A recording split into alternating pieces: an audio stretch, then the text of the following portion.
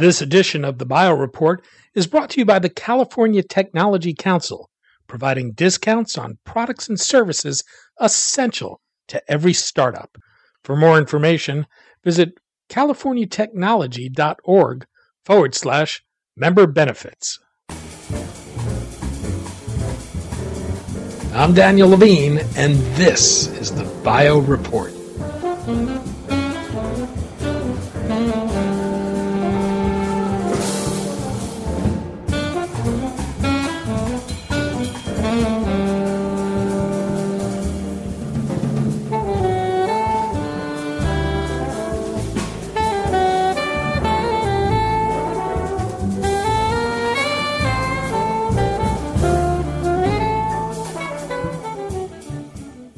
Incubators create success stories, but usually aren't thought of as success stories themselves.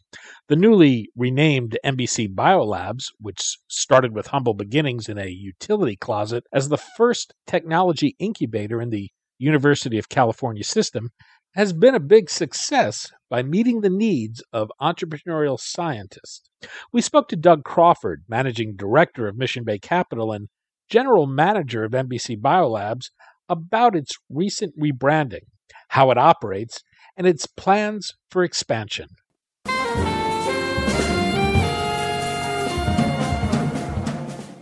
Doug, thanks for joining us. My pleasure, Danny. I'm really thrilled to be speaking with you this morning. We're going to talk about the newly renamed NBC at 953, a new agreement with AbbVie, and the history and growth of this life science incubator and what you've learned along the way. You consider MBC at 953 an incubator as opposed to an accelerator. What do you mean by the term? Yeah, so first of all, just so that there isn't more confusion than we've already caused, the proper name is MBC Biolabs. Okay. And this is now going to be our name for both the site in Dogpatch, San Francisco, which we've been running for the last 4 years under the name QB3 at 953, but also our new facilities, which we will be opening shortly in San Carlos. And so we're building an enterprise that will extend across the Bay Area, and we needed a new name to describe that wider activity, so we chose MBC Biolabs. So let me get back to your question, which is sort of incubators versus accelerators. And, I think there's a very substantial difference in various programs, but the terminology isn't necessarily clear. But here's our take on them. We're all about the entrepreneurs. We want to help entrepreneurial scientists turn their ideas into a functioning, successful company with as little time and money as possible. We firmly believe that entrepreneurial scientists are the lifeblood of our industry, are the source of great innovations in the future. But so often the stage of the technology, when they first come to us, is not yet sufficiently mature to attract substantial venture investment. And so the experiment we started, now over 10 years ago, was to say, hey, well, if we give those entrepreneurial scientists the tools they need, can they go on to success? Everyone we asked said, oh, no, you're just going to create an intensive care unit for little companies. Lo and behold, in those small acorns, mighty trees grew. And so, for instance, in our incubator in San Francisco, in just over 4 years, we've had 101 companies come and start life there, and those companies have gone on to raise $1.76 billion. So we're about the entrepreneur. We're about making startups fast and efficient and frugal, and to that end, we provide fully functioning lab space. We don't invest when they move in. We don't take any equity. We don't have any strings attached. We don't require them to participate in some program. We offer them all the assistance they could ask for in terms of finding expertise, connections to the pharmaceutical industry, and of course, access to our own conversations about capital through missionary capital. Whereas accelerators, in my view, reverse that process. They say, okay, we will invest some modest amount of money and time in you. We're making that decision when you move in, and therefore, in exchange, we want some equity. We don't make that quid pro quo when they move in. The roots of MBC Biolabs go back to 2006 when you launched the garage at QB3 on UCSF's Mission Bay campus. This was a somewhat radical plan at the time because you were incubating these companies in an academic building, albeit a utility room with 6 companies in a tiny space. Walk me through the origins of MBC Biolabs and what was the original thinking? Yeah, so we when we designed the new QB3 building on the UCSF campus, we took a small, very small laboratory and wrote incubator on top of it, and then didn't give it much more thought. After we moved in the building, we began the arduous task of persuading the infrastructure of the university that renting space to private companies was part of the university's mission, not an exception to it. They grudgingly agreed to that view of the world. And so we set up shop with a little incubator, surprisingly the first one in UC's history. So we also met fierce resistance, as I said, from the sages up and down the valley. We went ahead and did it. We had 6 companies that moved in that fall, winter 2006 to 7. And of those 6 companies, 4 of them went on to close venture financing rounds, and a 5th was acquired by Affymetrix for $25 million right out of the gate. And so what was it that we did that caused that success? Well, in retrospect, I think the biggest innovation was to fragment or fractionalize expensive laboratory resources down into their smallest possible component.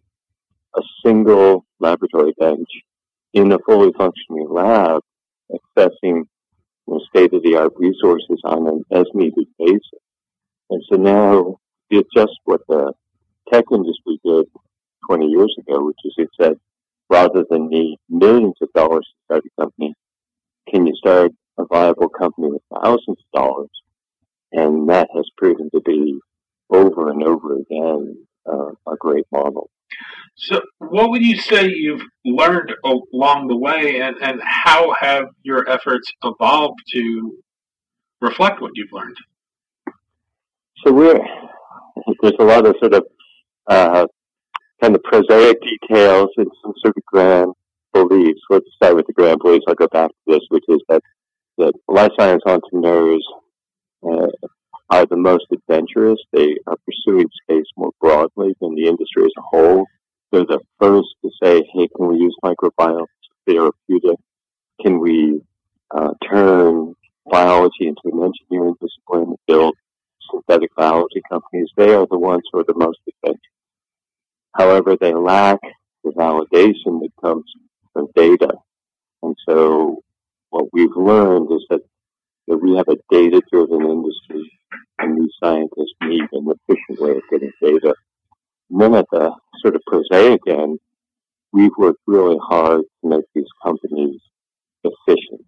So we model ourselves or channel Toyota lean manufacturing principles.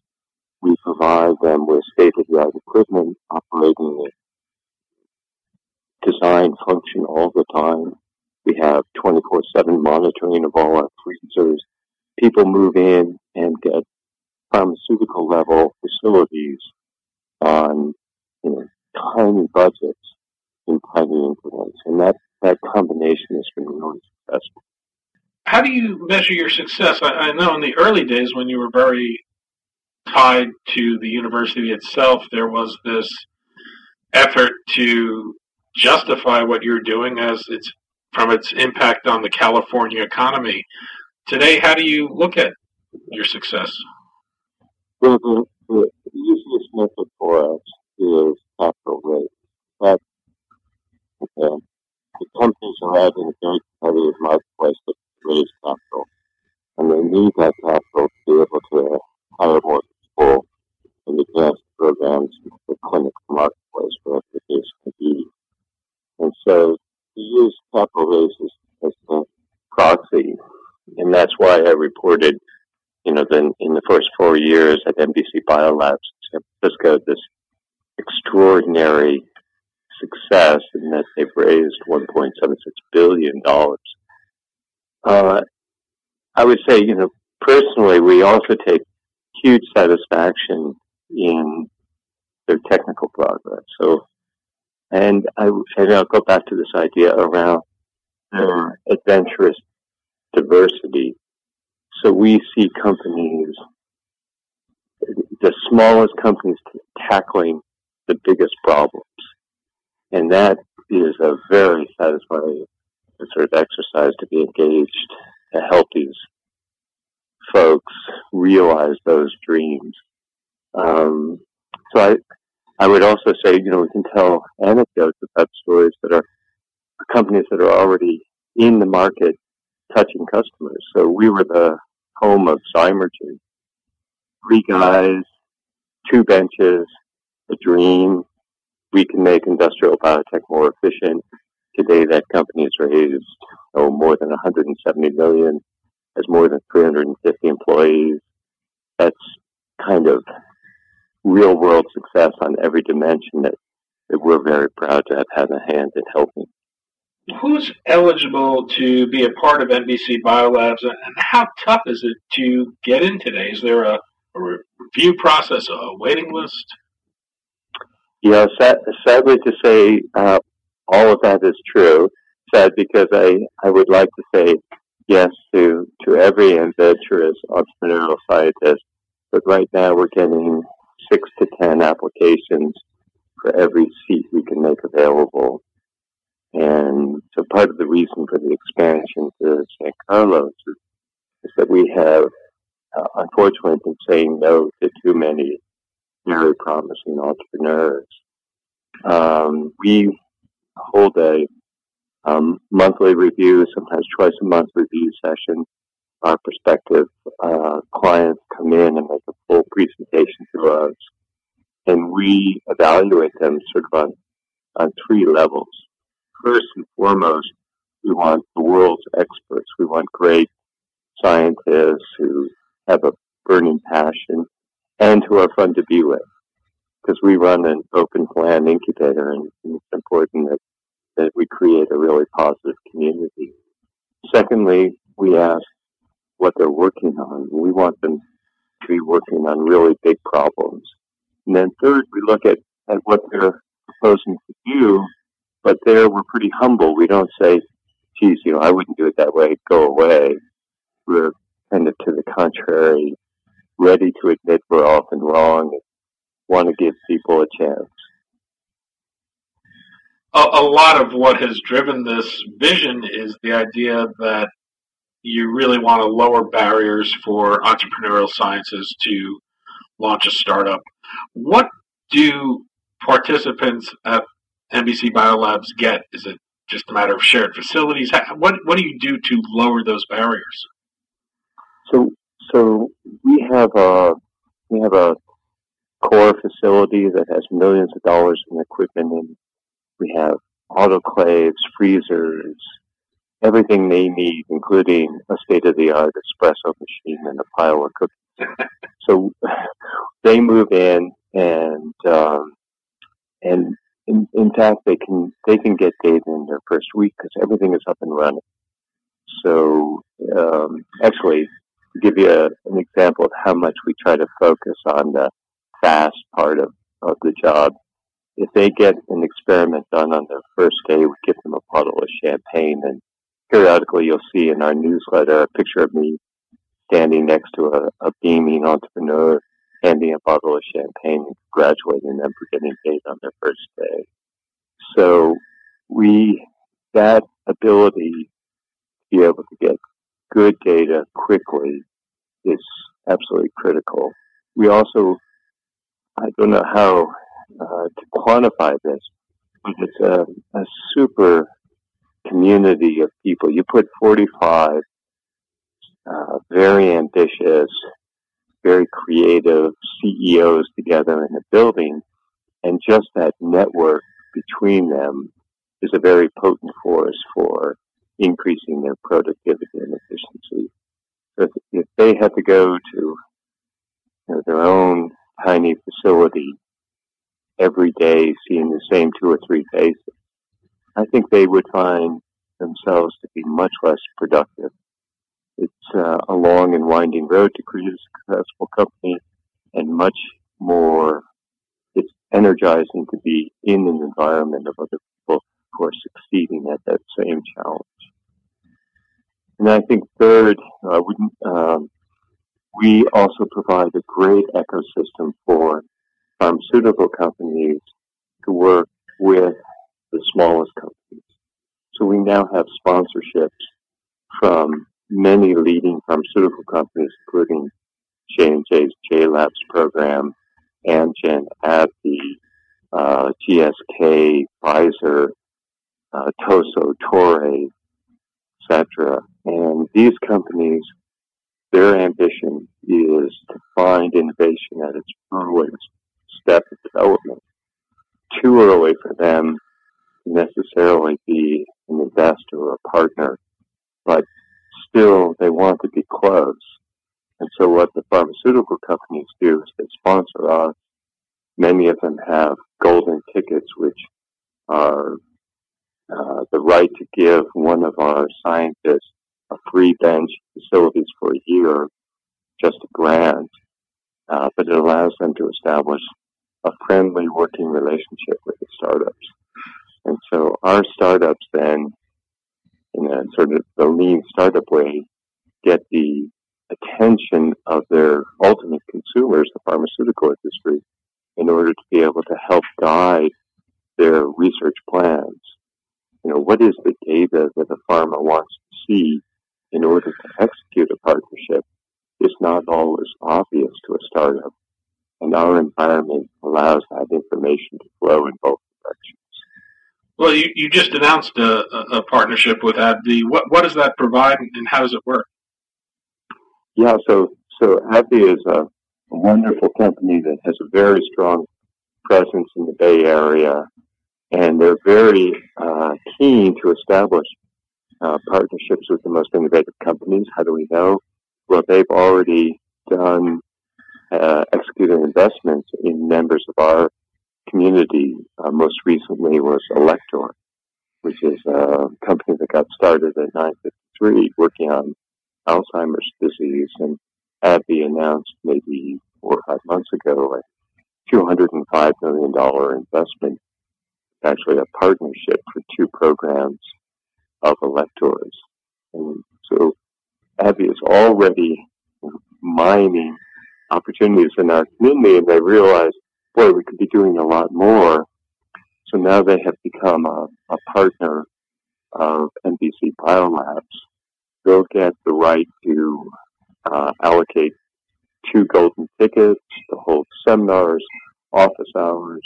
They're keen to provide mentorship and ultimately investments or partnerships with companies in our community. And so it's just a terrifically mutually beneficial relationship between the startups and AbbVie to be able to bridge that divide.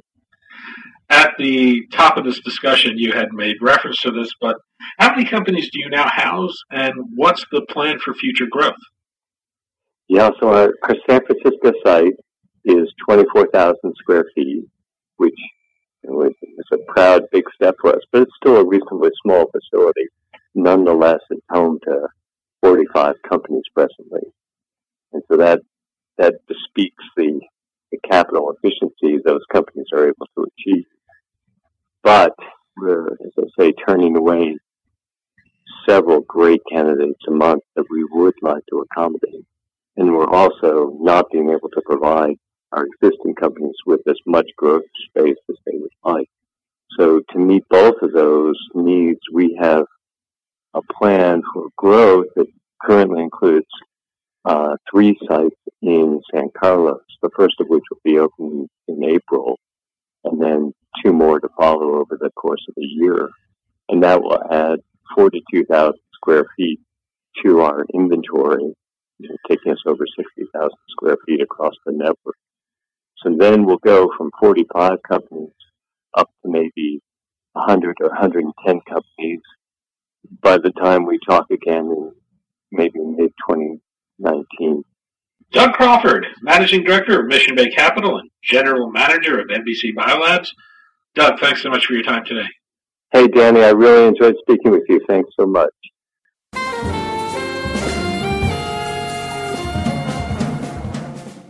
Thanks for listening. The Bio Report is a production of the Levine Media Group. To automatically download this podcast each week, subscribe to our RSS feed or through iTunes or other podcast manager. To join our mailing list, go to levinemediagroup.com. We'd love to hear from you. If you want to drop us a line or are interested in sponsoring this podcast, send an email to danny@levinemediagroup.com. Special thanks to Jonah Levine, who composed our theme music, and the Jonah Levine Collective, which performs it.